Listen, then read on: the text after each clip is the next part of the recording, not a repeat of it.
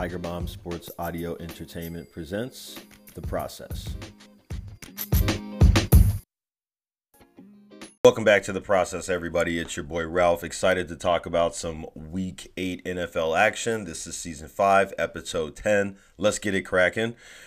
Guys, this is going to be some valuable free analysis for the fantasy football weekend coming up tomorrow. That's already kind of kicked off because of Thursday. So I'm your host, Ralph, once again. This is Tiger Bomb Sports Audio Entertainment's The Process. For the new folks, welcome. Love a first-time offender. For the people who are coming back, maybe listened before, love a hardhead, welcome back. Love repeat offenders. Let's lay down where we can find each other, where you guys can find us if you're looking for this valuable free football info. First of all, www.tigerbombsae.com. That's the Tiger Bomb website. You can go there, listen to The Process, click on the Process page, watch The Process via the YouTube channel there. You can also see the other podcasts we have, baseball, true crime, NASCAR. There's a lot of stuff going on.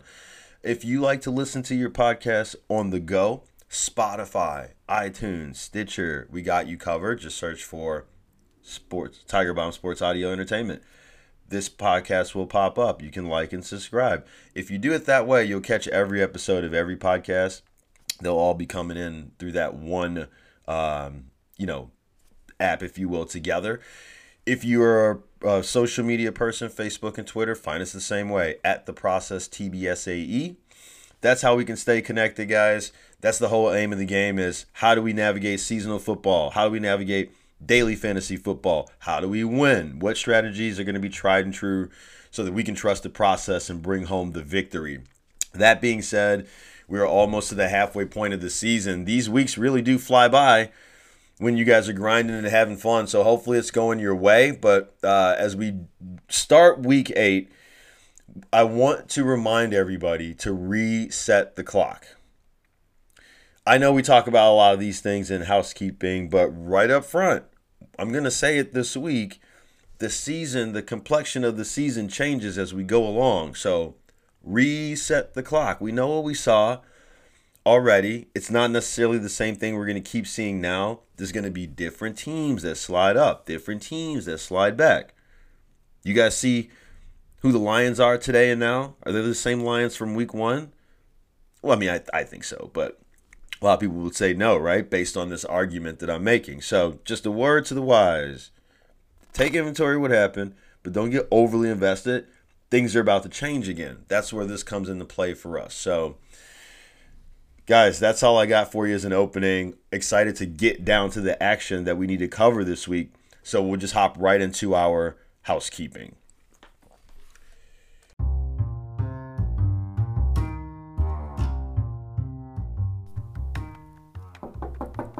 Housekeeping, me fluff your pillow, me fix your team, housekeeping. On to some housekeeping. We do have a couple of notes that we've got to take care of from this week. And first off, how did we do last week? Listen, seasonal wasn't great. Took it on the chin in a few matchups. But the thing that we have to remember is keeping everything in relevancy. I didn't lose because my best players were on bye and I lost. I lost because my teams lost. So there's something to be said about that. It was a tough week for me kind of across the board, which makes sense because my, pre-draft rankings and things like that, I'm working off the same sort of rankings. And so tweaking here and there for standard PPR auction or whatever. But for the most part, this order is almost empirical. So no surprise to me, one team struggles, the other team struggles too, because I'm building those teams off the same data. So a lot of similar struggles. But season-wise, we're still in a great shape. Again, look at all the information. Hard for me to continue to be upset about a loss that I've had when I'm still number 1 seed in this particular league. I'm still most points scored, still most points scored against me. So building something special over there, not going to be deterred by a loss.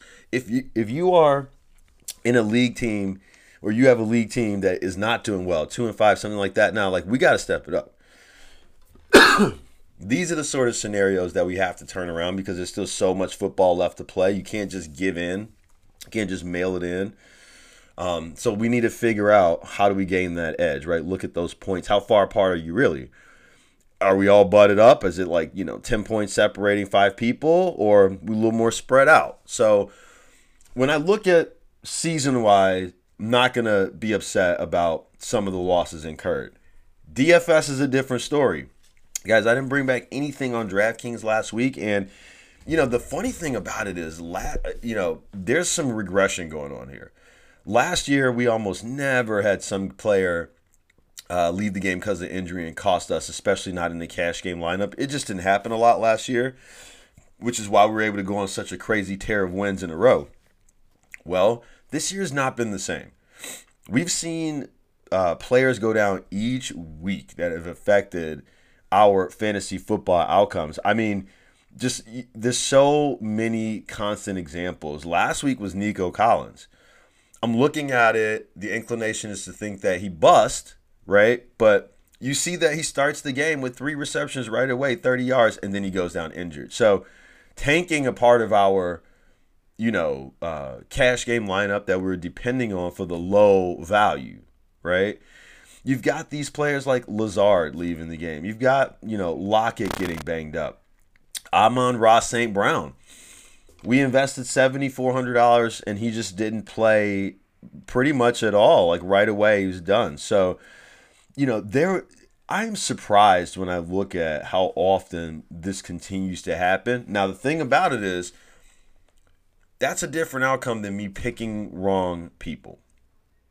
Fair enough? So we're not there. This isn't that we don't know what we're seeing. And we can't tell you who's going to be injured before these injuries occur, right? So I think moral of the story is, how did we do? Not well, but it makes sense why. So there's no reason for me to get truly upset enough to change the strategy. I'm going to keep giving you guys the goods. And we'll count on some regression to go our way. All this is going to, have to catch up to reality where we actually have a bunch of people play and not get injured in the middle of the game. All right, next housekeeping note for this week is, as we're talking about DFS, let's lean into it a little bit. I'm thinking DFS, listen, this is going to save you guys in seasonal. The reason why I think this is happening is because in years past, at this point in the season, you guys may have heard me say things like your best players are on other rosters. So make trades, stop combing the wire, and go try to get better that way. The reason why I'm going to pull back on that this year, because again, every year is a little different, guys. I'm pulling back on that this year because I think DFS will save you in seasonal. The work we do for DFS, the guys we can identify for any given week are now the same players that we can use to get into position to win these weekly matchups because there's a lot of stuff out there on the wire. There's usable players. What I'm getting at is I'm watching people orchestrate trades or try to implement trades because you're thinking you need to upgrade and you're thinking probably what we always say, which is the other guys are on somebody else's team that's doing better than me. Let me go get those guys.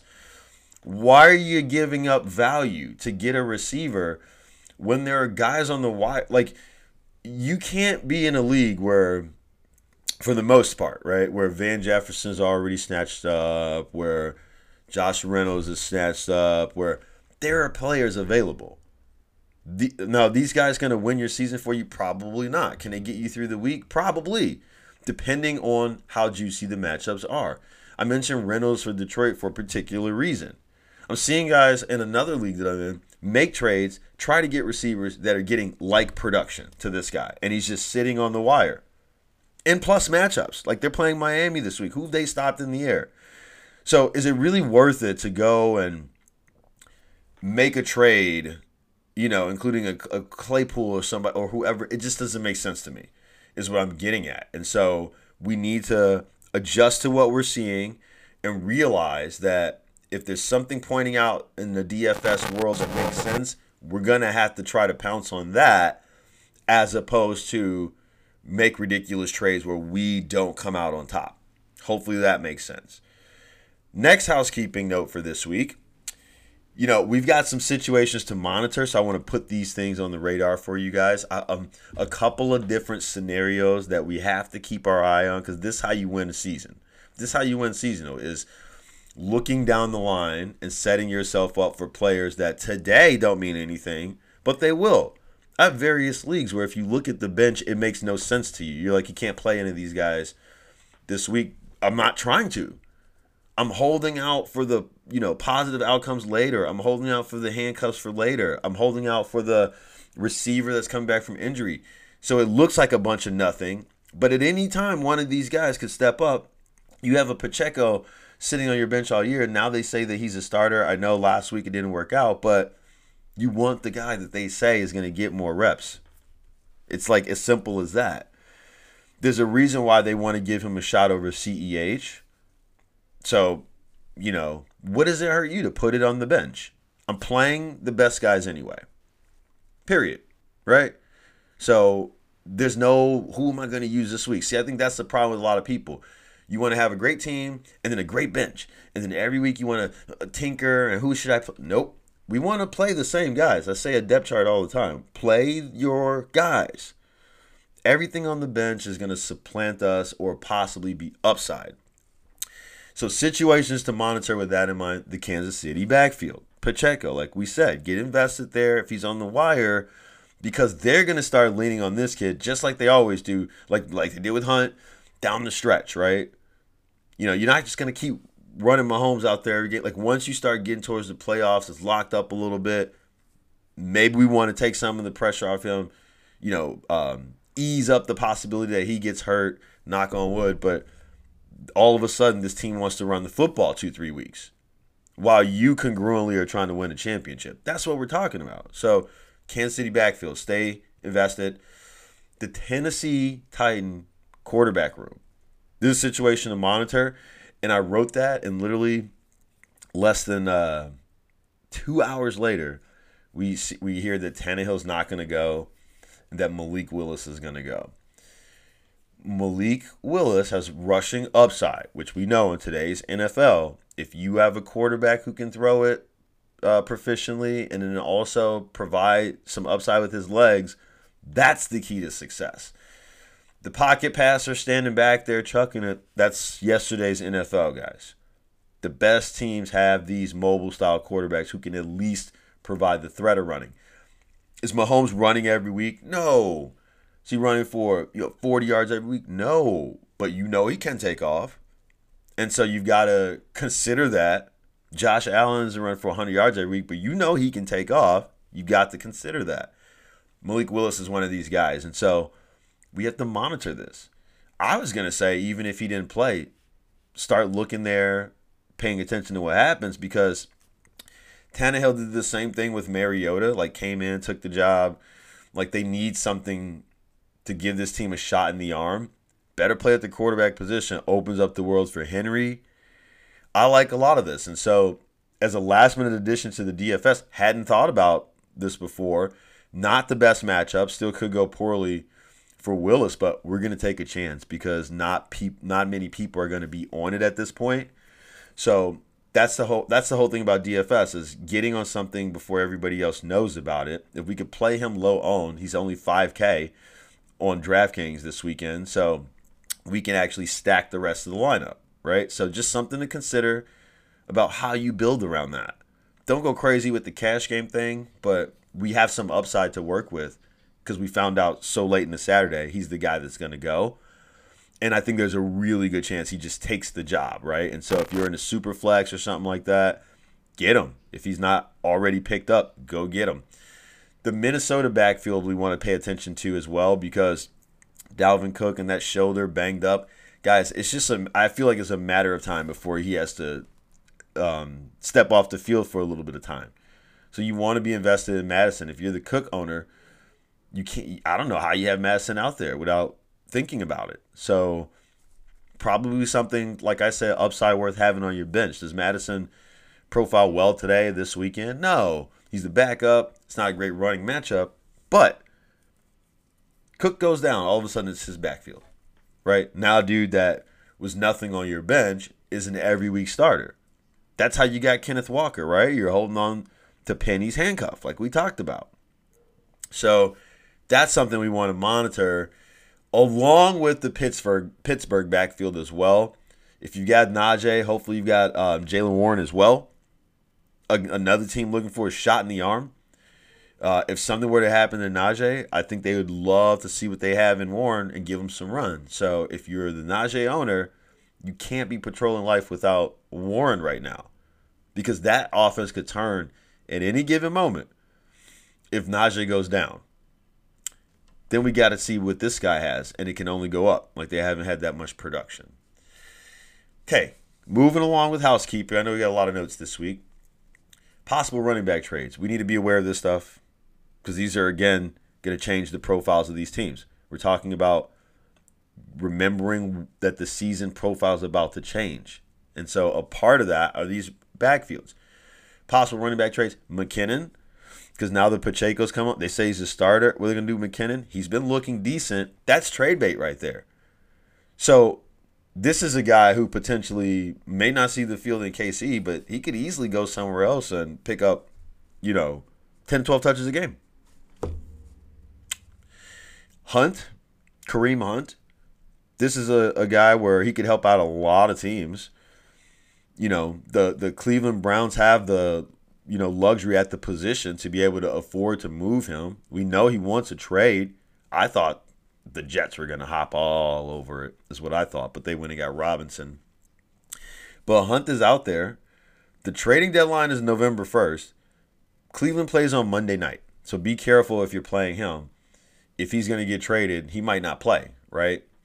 Now, if you've got Chubb and you got Hunt as your backup, I know not a lot of people do. I have that, fortunately, somewhere. Maybe get D'Ernest Johnson too, right? So if at the last minute you hear that Hunt's not going to play and you still want to play both Cleveland running backs, you could play Chubb alone, but also not surrender the spot if you had D'Ernest Johnson too and cover yourself. If you don't have D'Ernest Johnson, it's going to be a little risky because it's the last play on Monday. I don't know who you would pivot to. Just some stuff to keep in mind. Another possible running back trade, Fournette. Listen, if the Bucs don't turn it around, what do you really need him for? We know they want to get Rachaad White some touches, see what they got. He looks dynamic, explosive. Not going to be a whole lot of reason to hold on to playoff Lenny, especially if you guys can bring back a receiver of value. We ever think about that? Getting some more help for TB12 back there, who's going through his own stuff right now. So there's something to think about too. But Leonard Fournette could easily have the complexion of his season changed overnight with one trade. And then I'm also going to say David Montgomery. Khalil Herbert looks awfully good. The Bears haven't made a lot of noise. This is the one that I feel the least confident about. But Montgomery makes sense for a lot of teams too. And so potentially this is another guy who could, open up the backfield for the Bears to Herbert by leaving, but then also, still create the same amount of workload for himself somewhere else, potentially. The last running back one to keep an eye on is Jeff Wilson. Niners are entertaining, since they have McCaffrey, now they're entertaining offers for Wilson. So we'll see what comes of that. But those are the possible running back trades we need to be aware of. Another thing that I want to stress here, and this is the last note for housekeeping. Guys, we can't eat the bye week. We can't eat the bye week. You can't expect that your team is just going to snap back into place and you can afford the one loss. I assure you can't. I assure you can't, because we're going into a scenario where you're going to continuously be at a disadvantage when you have guys on bye, and so your team is not at you're thinking, oh, I can afford the one loss, and then my team will be back to full strength. But it's not that. You don't have all your guys on bye in 1 week, maybe most of them, but you're still going to be without key players moving forward for the next couple of weeks. So you're surrendering a loss thinking that you won't have any other losses, and that's just not true.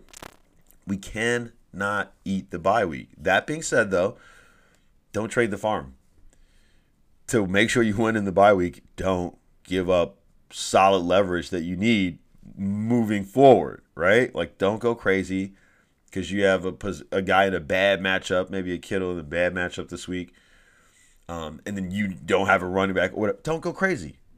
Right? So you have to find that balance. I think that's how we win.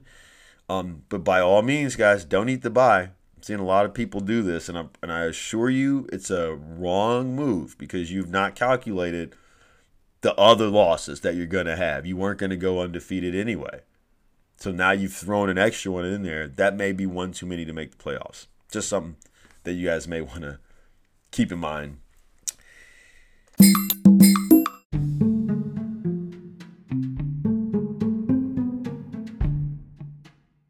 Let's play a round of Would You Rather.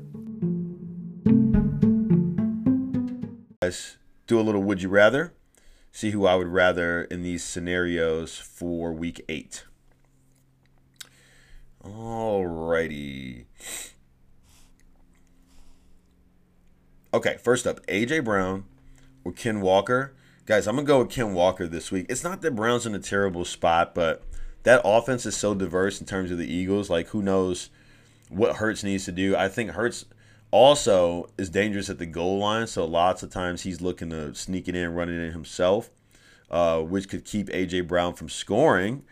But ultimately, I wouldn't be afraid he's going to have a bad day. Ken Walker's in a crush spot, though. I think the path to victory is a little tougher for Geno and company passing through the air, and they're banged up. Both receivers are a little banged up, and so it makes perfect sense that that they're going to lean on the run game a little bit. I think Pete Carroll gives this guy Walker the ball, so I would prefer him this week. Okay, Dante Foreman or Brandon Ayuk. So no Deebo Samuel, which means Ayuk's going to get a lot of attention. I think this is a significant downgrade in the matchup for San Francisco. I like Foreman because Chuba Hubbard's not going to play, so he should see a bulk of the running carries for Carolina. Offense finally did something last week, so it looks like maybe they'll do something again this week. It's just Atlanta, right? So we'll see. Of the two, I would rather have Foreman by a mile. Foreman's price is so secure on DraftKings as well this weekend that we're going to need to use him to fit some things in. Darrell Henderson Jr. or George Pickens. I don't like the running back matchup for the Rams this week going against that Niners front. Pickens also not in the great spot, but I will take him. I think Deontay Johnson maybe get more attention from Darius Slay. And then that should open up things for Pickett a little bit. I mean, it could, I should say. I have a feeling Freiermuth is probably more of the beneficiary. Not going to be a fantastic day for either guy, I don't think. But I'd say more Pickens. I'd love to say Darrell Henderson, but these guys are not running the football with, like, just Henderson. Like, it's I just don't think that's going to happen. So, Zay Jones or Tyler Algier. Zay Jones continues to see at least 5-6 targets a game. But we kind of know what he is now. I think, you're looking at 45 to 50 yards. Algier, I think you're kind of looking at the same, about 45 to 50 yards, but with touchdown upside, especially because Atlanta just only wants to run the football. They throw it an embarrassingly low amount of times. So I'd say Algier between the two of them. Michael Carter or Garrett Wilson. I don't think Robinson is going to dominate the touches. Obviously still new, getting his head around the offense, getting integrated. But I don't think it's the best matchup versus New England either for Carter. Garrett Wilson, though, probably an even less of a appealing matchup because Wilson is going to struggle playing against Bill Belichick in this secondary. So I'd take Carter to find a little room. I think Wilson certainly could get into a much more tougher day. Eno Benjamin or Romeo Doubs. Well, let's go Eno Benjamin because the Packers just can't. They don't seem like a good football team right now. I think the defense is going to have to start leading the way more.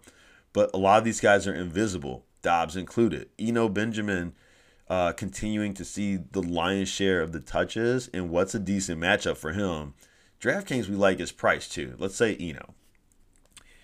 Aaron Jones or Brandon Ayuk, definitely Jones. Matchup don't even matter. They're not using Dillon. They're just using Jones. He showed off his receiving prowess last week. Easy one right here. Cortland Sutton or Brian Robinson Jr. I just like the Broncos less with Russ Wilson. And Brian Robinson is taking on more touches. We know McKissick's going to be hanging around. But we're okay with Brian Robinson in this scenario. Now, Brian Robinson again or Wan'Dale Robinson. If it had been the past 2-3 weeks, I'd say Wan'Dale. This week, we're going to say Brian Robinson. Against the Colts, I think the path to victory probably going to be a little easier if these guys will run the football. You do have great coverage out there in terms of what's going to happen with McLaurin, and they've been banged up at the wide receiver spot. So inconsistency at tight end. I'm leaning on Brian Robinson if I am this football staff. But Wendell Robinson is going to have a tougher day against Seattle. They're also in Seattle, so remember, it gets so loud there. Miscommunication can easily happen. Let's go Robinson. We got another Robinson conundrum here. This one's Brian Robinson or George Pickens. We'll say Robinson again for the same reasons we don't like Pickens really this week. DJ Moore and Miles Sanders, of the two, I'll go Miles Sanders. I know he shares time. I know Hurts scores touchdowns. I know there are other guys that could get touches in the backfield. But the core of what Philly wants to do is run the football. And he's the lead back in that scenario, even though he's not getting all the touches. DJ Moore looked like he came alive last week with PJ Walker. Going to need to see more of it before I recommend that, though. Sanders. And then finally, Courtland Sutton or Michael Carter. I would have to say probably I'll go Sutton, but man, it's not comfortable having to lean on Russ or rely on Russ. And the things he's saying is so cringy, too. It's a London game. I don't know what's going to happen over there, guys. I'm just praying that he doesn't tank this offense. But Courtland Sutton will say, because we know Carter's going to have a pretty tough matchup. So that's our Would You Rather for the week. Hopefully that helps you guys decide who you would rather.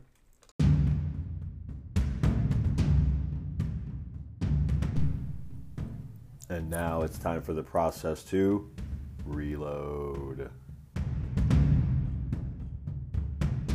All right, guys, we know what time it is, so let's keep it rolling as we reload. We can quickly go over Thursday night.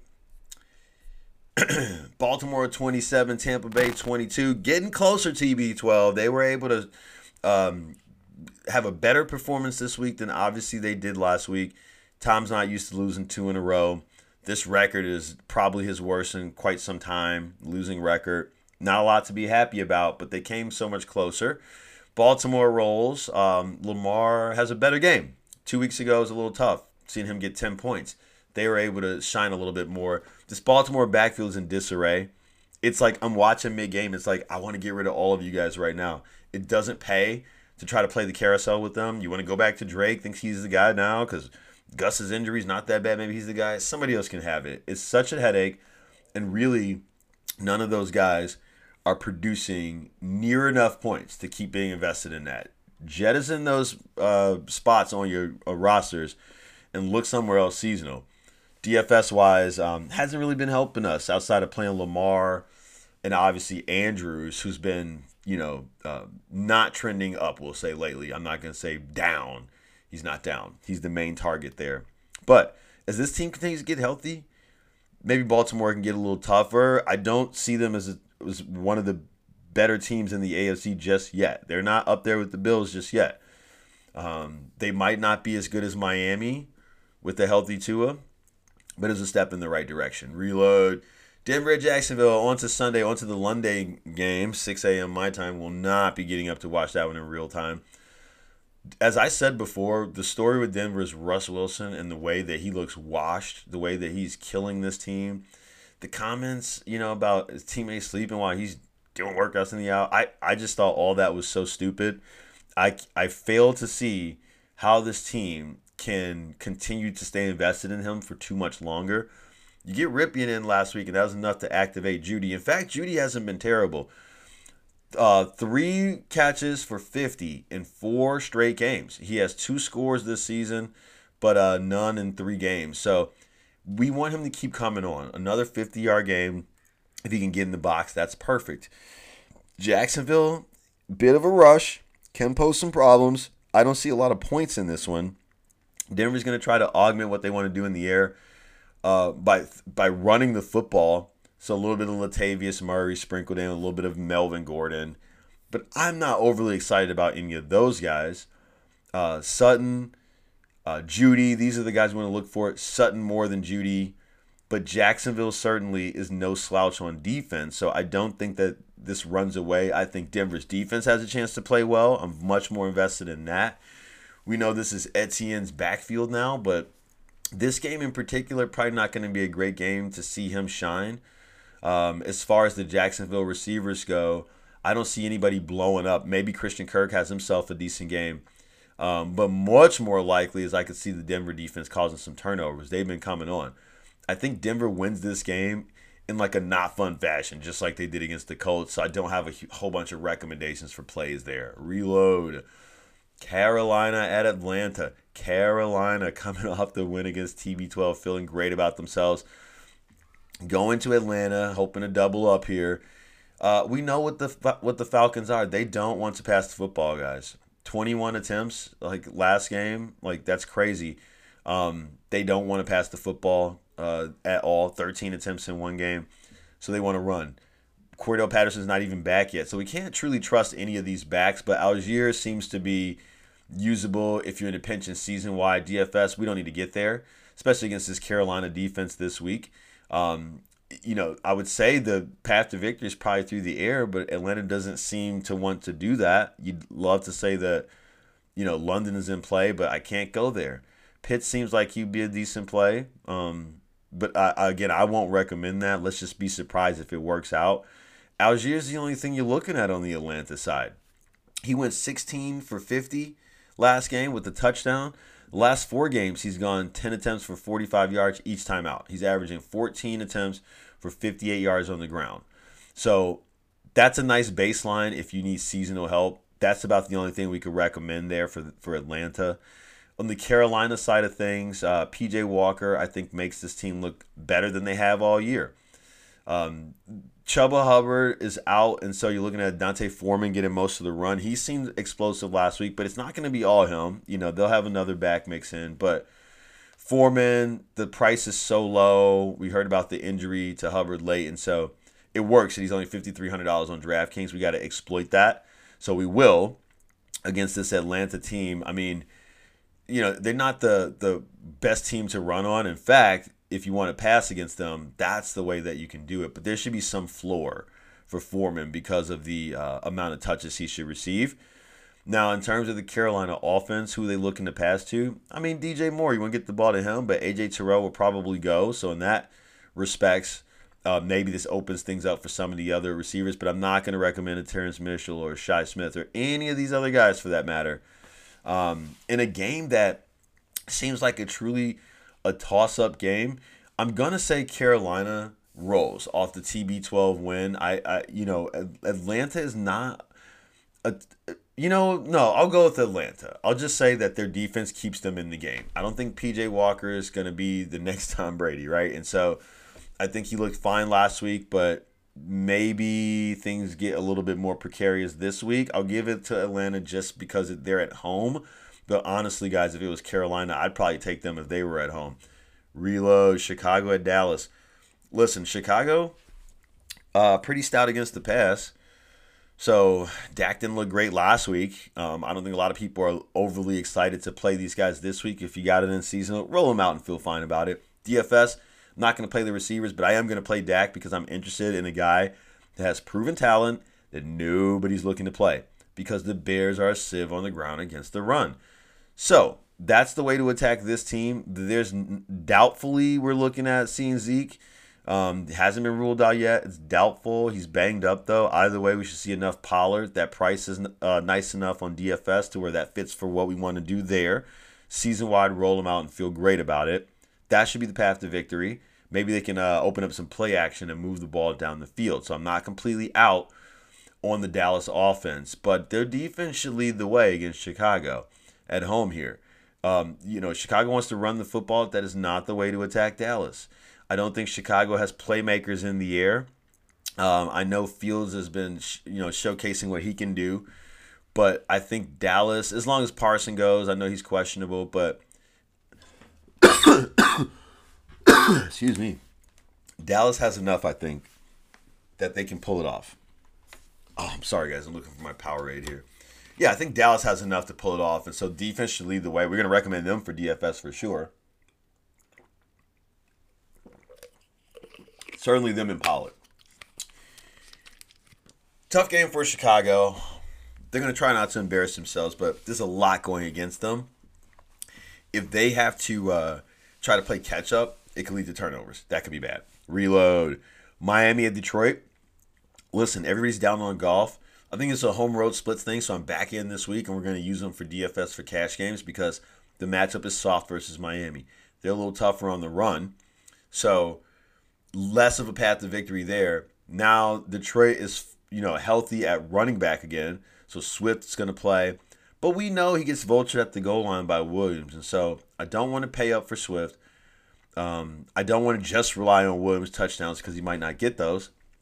But everything else looks fine for Detroit. Hawkinson, the golf, that seems fine against Miami. I don't see why that's going to be precarious at all. I love that a lot. But as far as the receivers go, I like Josh Reynolds. That's just a security blanket style contender for golf. Came over from LA just like golf. They had started making chemistry in LA.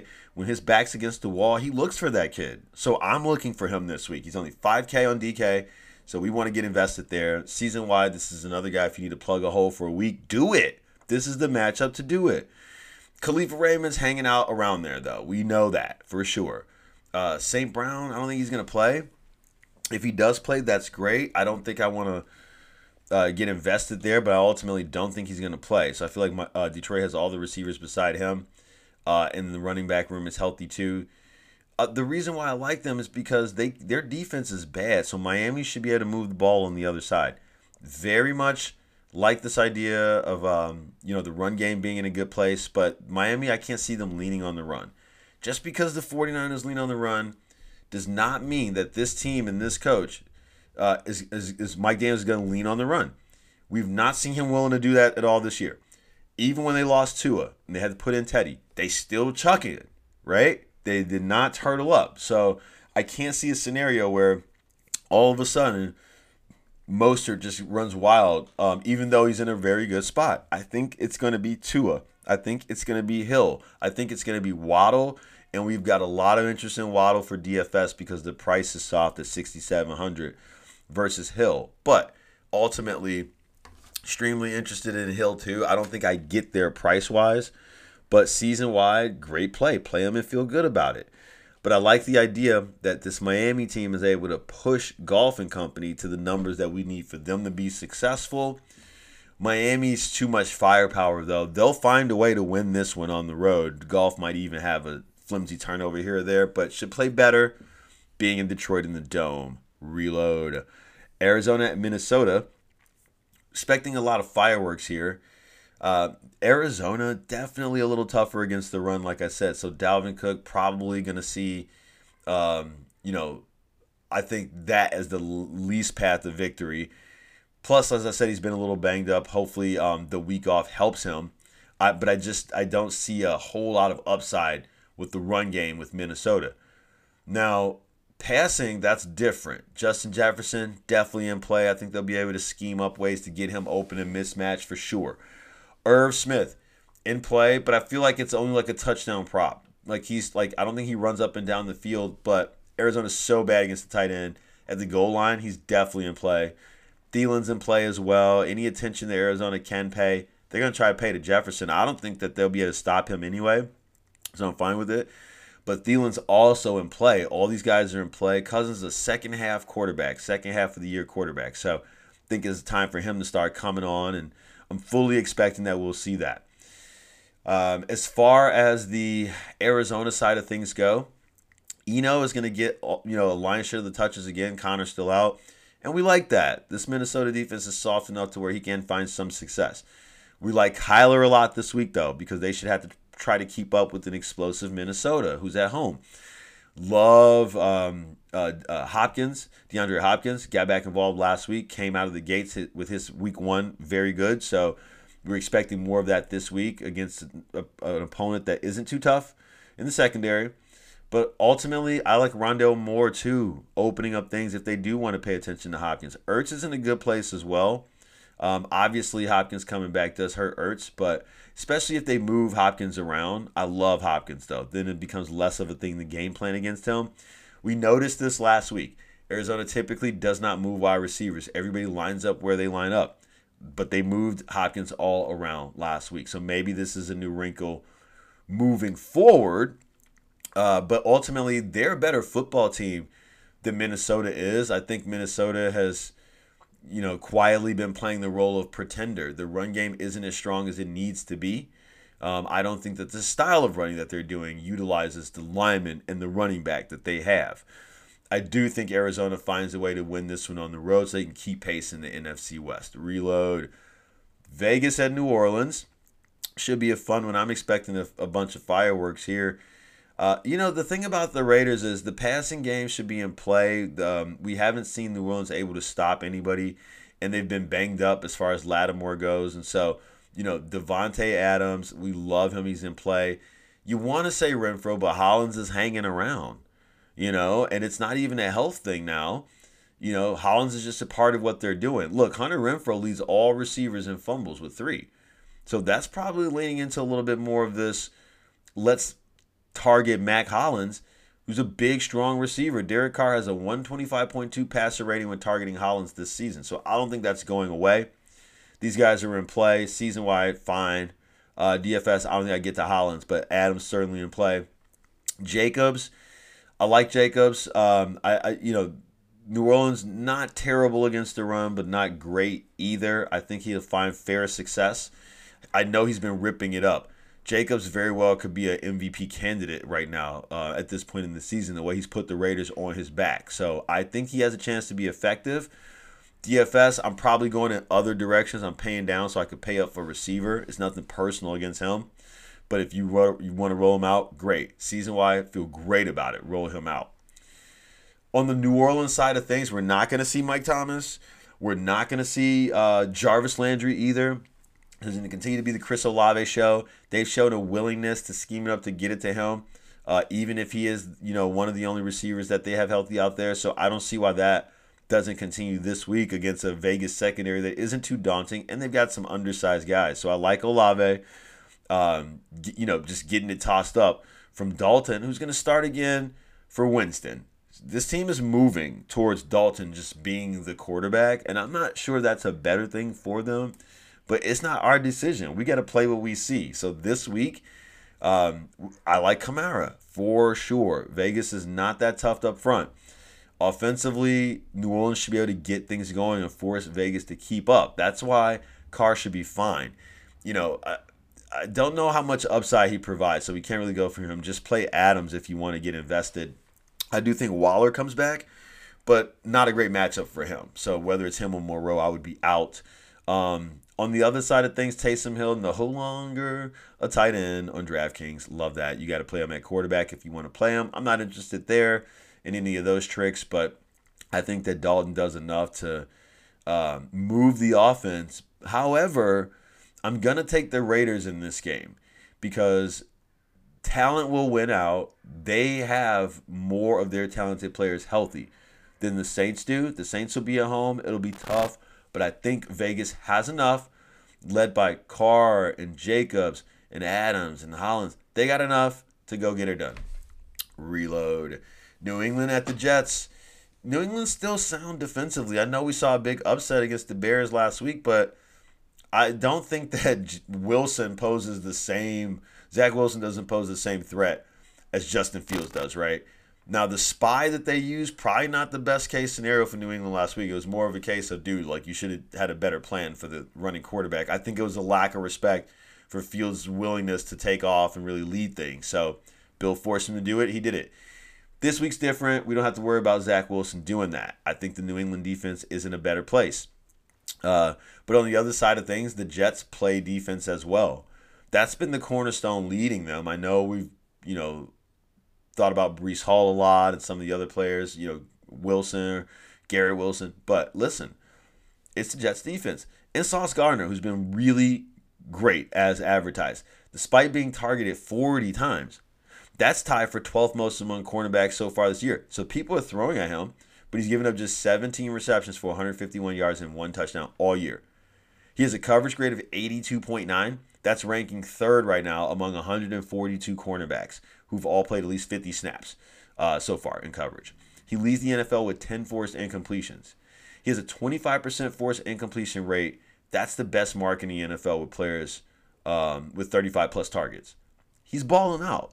So in terms of what New England may be able to do, I don't think it's going to be so simple as get it to Jacoby Myers, right? He'll take that out. Now, the other thing is the Jets are pretty stout against the run, too. So I'm not looking at Stevenson or any of the other backs to go crazy. And we also don't know who New England's going to play at quarterback. I think it's going to be a mix of the two. But I like Hunter Henry. If they can get him the ball, great. The running game will do some sufficient things. I like the ancillary receivers outside of Myers because it does fall apart a little more for the Jets there. But it's going to be a tougher game for New England because the Jets defense is for real. For the Jets, passing the ball against New England, probably not the path to victory. You're going to need to lean more on the run. So you're looking at Carter, but it's ultimately not a great matchup anyway. We will see some Robinson mixed in. I don't expect a ton of usage or a ton of upside from him. But as far as, what the Jets can do, I think the defense leads the way. But New England wins an ugly one, basically. Reload. Pittsburgh at Philly, the Battle of Pennsylvania. Steelers going over to Philadelphia. Philadelphia coming off the bye. This is going to be a Philadelphia game for sure. Hurts for sure. He's in play for sure. That run game looks great for sure. I don't mind the Philly receivers, but I'm not going to, season wide play them and feel great about it. Devontae Smith and A.J. Brown. But I'm not overly enthralled in DFS with them or Goddard this week. But again, seasonal, you got to play it. Feel fine. We'll win there with it. But Philadelphia's defense is going to lead the way. They also trade for Robert Quinn from the Bears. And so getting a little tougher up front. It's going to be tough for Pittsburgh. It's going to be tough for our boy, Kenny Pickett. I think that he will be able to get the ball out to Freiermuth, though. The path to victory against Philadelphia is running the ball. The problem with that is Pittsburgh's offensive line is such trash. So you do want to see them run the ball. I just don't know how much success they'll have. For DFS, Najee Harris is so cheap, though, that I think that it's appealing from a standpoint of can he pay off. I think that we can get there. So I have some interest in him for that reason, even though I don't think they're going to win this football game. The Philly defense is strong in play. Hurts is strong in play. Everything else can work out but doesn't need to. I think it'll be a easier game for this team to win. Reload. Tennessee at Houston. Malik Willis time, y'all. I don't think the matchup is great, as I mentioned before. However, he's got running upside, which could make the matchup better. I do think that this is good for Woods. You want to play the two of them together. That's cool. You can do that too if you like. Or mix in another receiver. I don't think you had to. You can play Willis empty, though, because of the running upside. But maybe not a play for this week. I will play it for price for DFS because it's a surprise. Most people won't be playing him, so we're going to play him. But moving forward, seasonal, he may have some juicy matchups that we can take advantage of. So go out and get him. But I think that this makes Tennessee a little bit more viable. We love Henry. Henry should lead the way. Houston can't stop the run, so Tennessee should pound the run. This should be a classic Derrick Henry game. On the Texans side of the ball, Davis Mills has been coming on a little bit. We used him last week. It didn't work out terribly. Love the idea of going back to him in tournaments this week. No Nico Collins, so we know we got to look for Cooks, right? But I think they should be able to get the ball to him all the same. Tennessee is not great in the secondary. Davis Mills went 302 yards, 2 touchdowns, and a pick on 41 passes last week. That was his second game in 3 with 2 passing scores. Last week was his first outing of 250 yards this season. 301 and 3 last season, and the matchup is what he did. So this was a good matchup for him last year. This should be another good matchup for him this year. He has no picks in 4 of 5 at home, and they're at home. So we love Mills. The opponent allows the 8th most fantasy points to QBs per game. Mills. We love Mills. Makes it almost tempting to want to use him in cash games. But between him and Golf, I just think that the price difference, being $300, I'm not worried about that, right? So, but definitely in play. Pierce a little less in play. Cooks for sure. Collins going to sit. I don't like any other receivers or tight ends for them. But Houston's hoping that their defense can show up.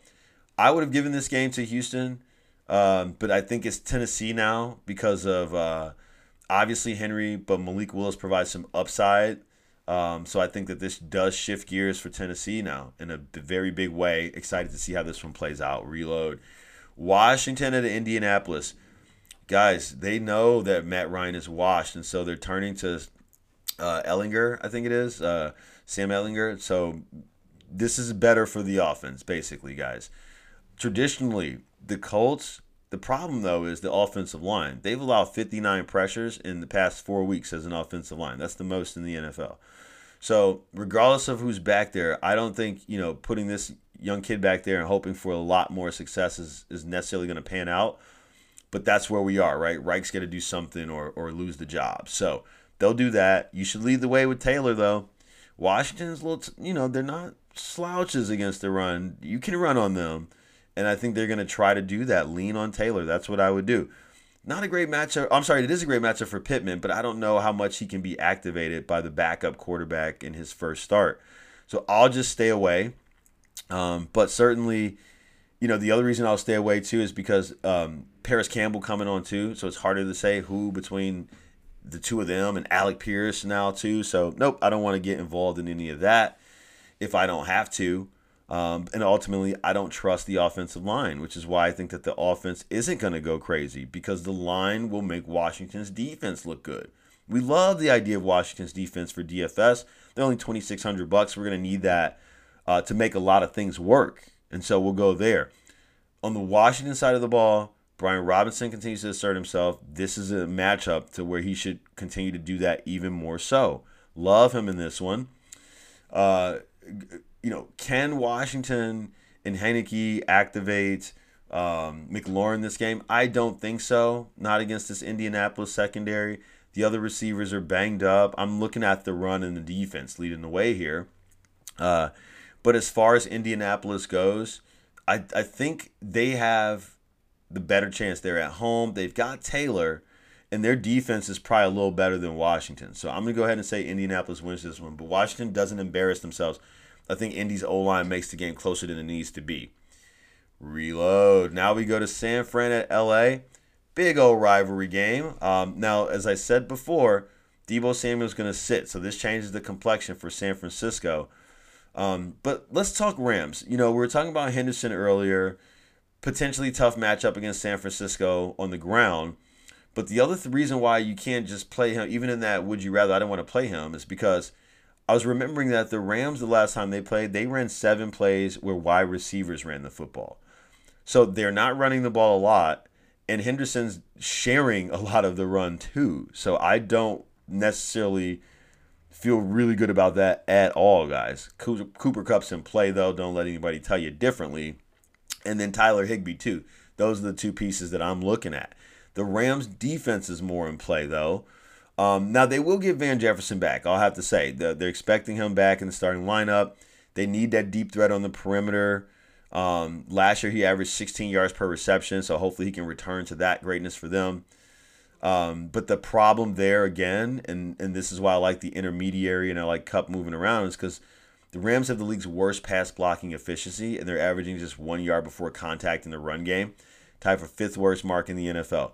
That line is as bad as I've been saying, as we've been saying, and so that's not going to lend itself to a lot of time. This is why Stafford's making these mistakes. Get it out to Kupp, get it out to Higbee, and the defense will lead the way. The San Francisco side of things, I don't think CMC's in for a great game. The Rams are pretty stout up front. I'm sure they'll try to get it to him on swing passes and whatnot. I'm just not interested. No Debo really focuses things down. Kittle's not in a great matchup either. So CMC, you want to play him in seasonal for sure, go for it. Ayuk, you can play him too, but he's going to get a lot of attention from the Rams that I think makes it a little bit more difficult for him to have some great game. I'm going to take the Rams in this one. I think they look like a better team than they have recently. San Francisco drops 2 in a row with CMC, in my opinion. Reload. On to the Giants at Seattle. This should be a fun one. Giants coming on strong lately. Now they got to go up to Seattle and play the 12th man. We'll have to see who's coming out for Seattle. Tyler Lockett left with the knee. He went 7 for 45. That's 5 catches in 5 of 6 outings. When he's out there, he's good. But he's banged up. We know McCaffrey's also banged up. Metcalf, rather, also banged up. So we like the Seattle run game. We love Ken Walker. He's in a great spot against the Giants. I mean, they're kind of middle of the pack against the run, but Seattle should be able to exert some pressure on New York via the ground game, right? And then their defense can put a little pressure on Danny Dimes, maybe force some turnovers, is what they're hoping. For the Giants side of thing, running the ball also is going to be the path to victory. So Saquon Barkley's in a crush spot. I think that opens up things for Danny Dimes, though, knowing that they'll have to pay so much attention to Barkley. So Wendell Robinson, I don't like him. The time it'll take with the rush to get the ball to him, I'm out. I'm not a big fan there. I will say the Giants, we'd love it if they had Bellinger at tight end, but he's hurt. And so Miarik, I'm sorry I'm butchering his name, that's the backup. If you're in a pinch, you need somebody, you could use him because Seattle is dreadful against tight ends. Absolutely worst in the league. So he should not bottom out, and we want to use him for DFS for this reason. $2,800, again, is going to help us fit in some stacks of high-value receivers. So for the Giants side of thing, the backup tight end, Saquon Barkley, and their defense hanging in there with Seattle. I think Geno may make a mistake or two, but it'll be a back in the fourth game. The Giants squeaked it out last week. I think Seattle wins this one because it's at home. I think Ken Walker puts them on his back, and they find a way. They find a way, him and the defense. Reload. Green Bay at Buffalo. Look, Green Bay's defense has been better than they're getting credit for. So I don't think Buffalo is just going to have this tremendously super easy, fantastic afternoon. But certainly you can't fade Allen, right? The path to victory, Singletary on the ground. He's seeing a lot of touches, so we love the idea that he'll continue to see a lion's share of touches in this Sunday night game. He's in a great spot. Diggs is pretty foolproof, man, so you can use him, but I also think Gabriel Davis can come on and have a better game than he has recently, really shore up some things for his fantasy owners. Buffalo is at home. They're coming off a bye. I don't see why they wouldn't win this game. Green Bay looks bad. They're losing to bad teams. They lost to Washington. That's really bad. That's really bad, in case you guys didn't realize it. So Rodgers doesn't have anybody to throw to. He's throwing to his running backs, right? So you got to like Jones from a volume standpoint, even though the matchup isn't great. As far as the receivers go, I mean, Lazard's not going to play. He said he's not going to play. Just got to get out on this guy at this point. He can't help us. But that opens up things for the other receivers. I just don't know how great of a day that they're going to have. I know Rodgers is going to try to get it to Tanyan, but somebody get this guy some receiver help. They got nothing out there. Buffalo's in the spot to win this game. I just don't think Green Bay will have enough to press it on offense. Buffalo's defense can win this game, in my opinion. So they will probably blow the top off to force Green Bay to try to keep up, but I don't think they need to keep the throttle on all game. Buffalo's going to win that one, and then our final shot will make it a good one. Reload. Cincinnati going on the road to face Cleveland. Cincinnati coming on strong, and Cleveland starting to fade a little because the season is long without your Deshaun Watson toy. So they are hurting as they wait for this guy to get back. Cincinnati, on the other hand, has found a resurgence. The offensive line, not necessarily better, but we're figuring it out, right? Like they're getting the ball out quicker, which helps the O-line. That shorter A-dot is helping Cincinnati, and Chase has been able to break some big ones because of that. That's what they were doing last year. That's the thing that they start back doing again this year. In addition to running the football, is shorter A-dot, get the ball out quicker, right? Those big plays happen anyway because they're run after the catch. And so we're seeing a closer rendition of what Cincinnati was last year.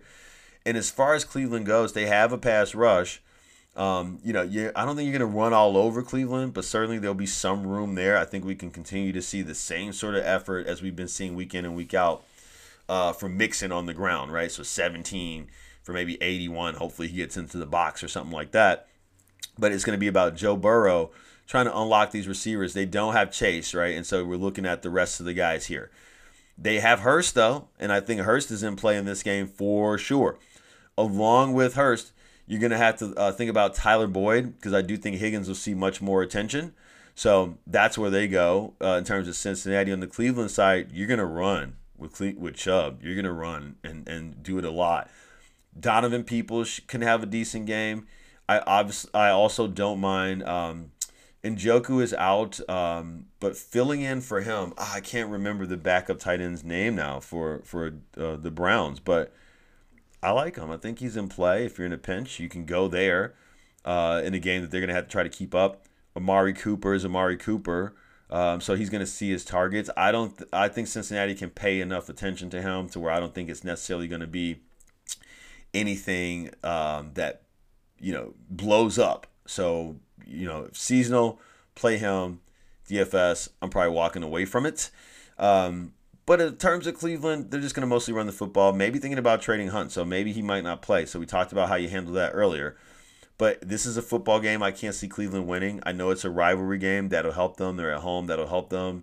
It's a primetime game Monday night. They'll probably not want to get embarrassed. But Cincinnati's rolling right now, and Cleveland's down bad. So we're going to go ahead and say Cincinnati continues to roll in that one. And, guys, that is our reload segment for Week 8. Hopefully that gives you guys a better idea of what I'm seeing in these games and how we should attack them.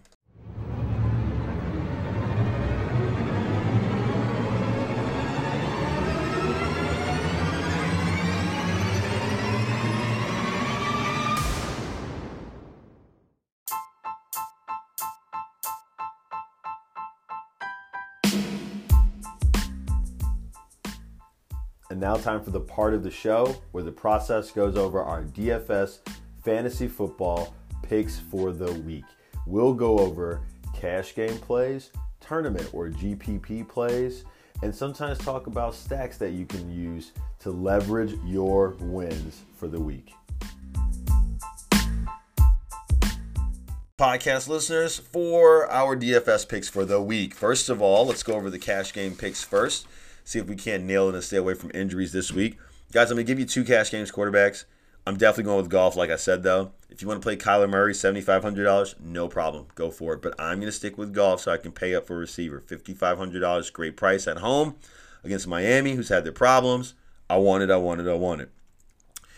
Wide receiver, Cooper Kupp, $9,600. I don't think a lot of people are going to want to pay up for this. I know with no Deebo Samuel, this changes the complexion of the game, but I'm still willing to go there. I think it even bodes better for ownership purposes. Justin Jefferson, $9,100. These are cash game guys. I want to fit as many of these guys into the cash game as I can. This is how we're going to get different this week. DeAndre Hopkins, $7,400. Love him as well. He's in a great spot this week in a soft secondary. I don't see them containing him. And then Chris Olave, $6K. That's our other guy that we want to depend on. The targets are there. The matchup is there. Tight ends for cash games this week. Hawkinson at $4,900. That's the receiver. You want to pair with golf? That's the one right there. Freiermuth at $3,900. I love using him this week because I think that Philadelphia defense with the addition of Robert Quinn will be able to add significant pressure. They'll have to get the ball out. Irv Smith Jr., $3,500. I think that's great value for a guy that can be standing around and scoring a touchdown, if not 2. I don't think he runs up and down the field, but touchdowns aren't out of the question. Will Dissly, $3,200. I like it. That's in play for sure. No problems there. Same deal. Touchdown prop, right? I don't think he runs up and down the field, but he can score a touchdown. Running backs, Derrick Henry, $8,400. This guy is going to run wild. So I don't know if I pay up in the cash game for because I want to pay up for receiver, but he should have a fun one. Ken Walker at $6,500. I want to try to get there. Eno Benjamin, $6K. And then Dante Foreman, $5,300 is really going to open up things so we can use those high-end receivers. Those are our running backs for cash games. And then for defenses, Cowboys, $4K. Eagles, $39K. Or I'm sorry, $3,900. And then the Pats, $3K. I think that's a great value versus the Jets. And for tournaments this week, we're going to go Jalen Hurts, $8,300. Everything runs through him. It's a little higher price than I want to pay for a cash game. So for tournaments, let's roll. Also for tournaments, we mentioned earlier in the show Prescott. We will roll him out here because we know not very many people are going to be on him. So we want to get on it. $6,600, pretty good value for him. Davis Mills, $5,200. I will not miss that play this week. He's in his crush spot. And then also Willis, $5K. We're going to give it a shot. Late minute edition. He's going to go. We're going to play it because many people won't. Receivers, Justin Jefferson, $9,100. Playing him. I have him listed in both, but he's the top end receiver that I would consider for tournaments over here. Obviously, you can play the cash game receivers in tournaments too, but relisting him there because I had Jefferson in the cash games, and I think originally I had him just as a tournament play. So if you want to go like for cash games, Cup, Hopkins, Olave, leave out Jefferson. That's cool. That's fine. Play them in tournaments. So Jefferson 9,100, Devontae Adams $8,600. You know, receptions and touchdowns. That's all this man gonna do, right? Score a touchdown or get 100 yards. So we want to take the chance there. Waddle at 6,700, great price. We can afford it over here. And then Thielen at $6,200. Definitely a nice hedge play versus Jefferson. Brandon Cooks without Nico Collins, we like it. $5,900. Compare him with Willis and go crazy from there. Rondale Moore, $5,100 in a nice matchup. And then also Josh Reynolds, as I mentioned before, $5K. Why not, right? If you want to play golf in a tournament, put him with that guy. Put him with Hawkinson. Right, tight end. Ertz, $5,100. It's a tournament play because everything is going to go Hopkins first, right? And so I think that if Minnesota can do their part, score points, opens up things for Ertz too, I think. Higbee, $4,200. So you may want to play Ertz with Jefferson, maybe, is what I'm saying. Higbee, $4,200. He's a part of the Ram offense. He's the only other receiver besides Cooper Kupp that sees any consistency. Gesicki, $3,800. The Lions are a terrible matchup for tight ends. Gesicki is showing the ability to score touchdowns. I don't think he runs up and down the field, but he can score touchdowns. So we like him. Miarek, or however you say this guy's name for New York Giants, $2,800 against a completely terrible offense. Do you guys remember when Hawkinson scored 42 points in DFS? It was against Seattle. Miarek is playing Seattle. And the receivers, they only have Wendell Robinson. They'll be able to show him a lot of attention. This seems too easy, right? Running back wise, Saquon Barkley, $8,100. We can pay up for him in tournaments. He's in a crush spot. Kamara, $7,100. I think he goes low owned. I have interest there. Then Tony Pollard to be very popular, $6,100. That's why we're going to play him in tournaments and not cash. Najee Harris, $5,700. Love the value that we're going to get there. We'll play him in a good matchup. And then Brian Robinson at $5,600. Can't deny it. Najee Harris will keep us a little different, but we do want to get in some Brian and maybe play them both in a lot of scenarios so we can continue to pay up at receiver. And then finally for the GPP or tournament defenses, Giants $2,800, Rams $2,700 without the Debo news. And then Commanders at $2,600. Those are the plays that I would be sticking to. Guys, those are my DFS picks for the weeks. We are coming back. The Empire is striking back this week. No excuses. We're winning. So that's how it lines up. You guys know how to reach out if you have questions. But other than that, good luck on Sunday. We're all going to crush together. We'll come back right back next week here and talk about it. Peace.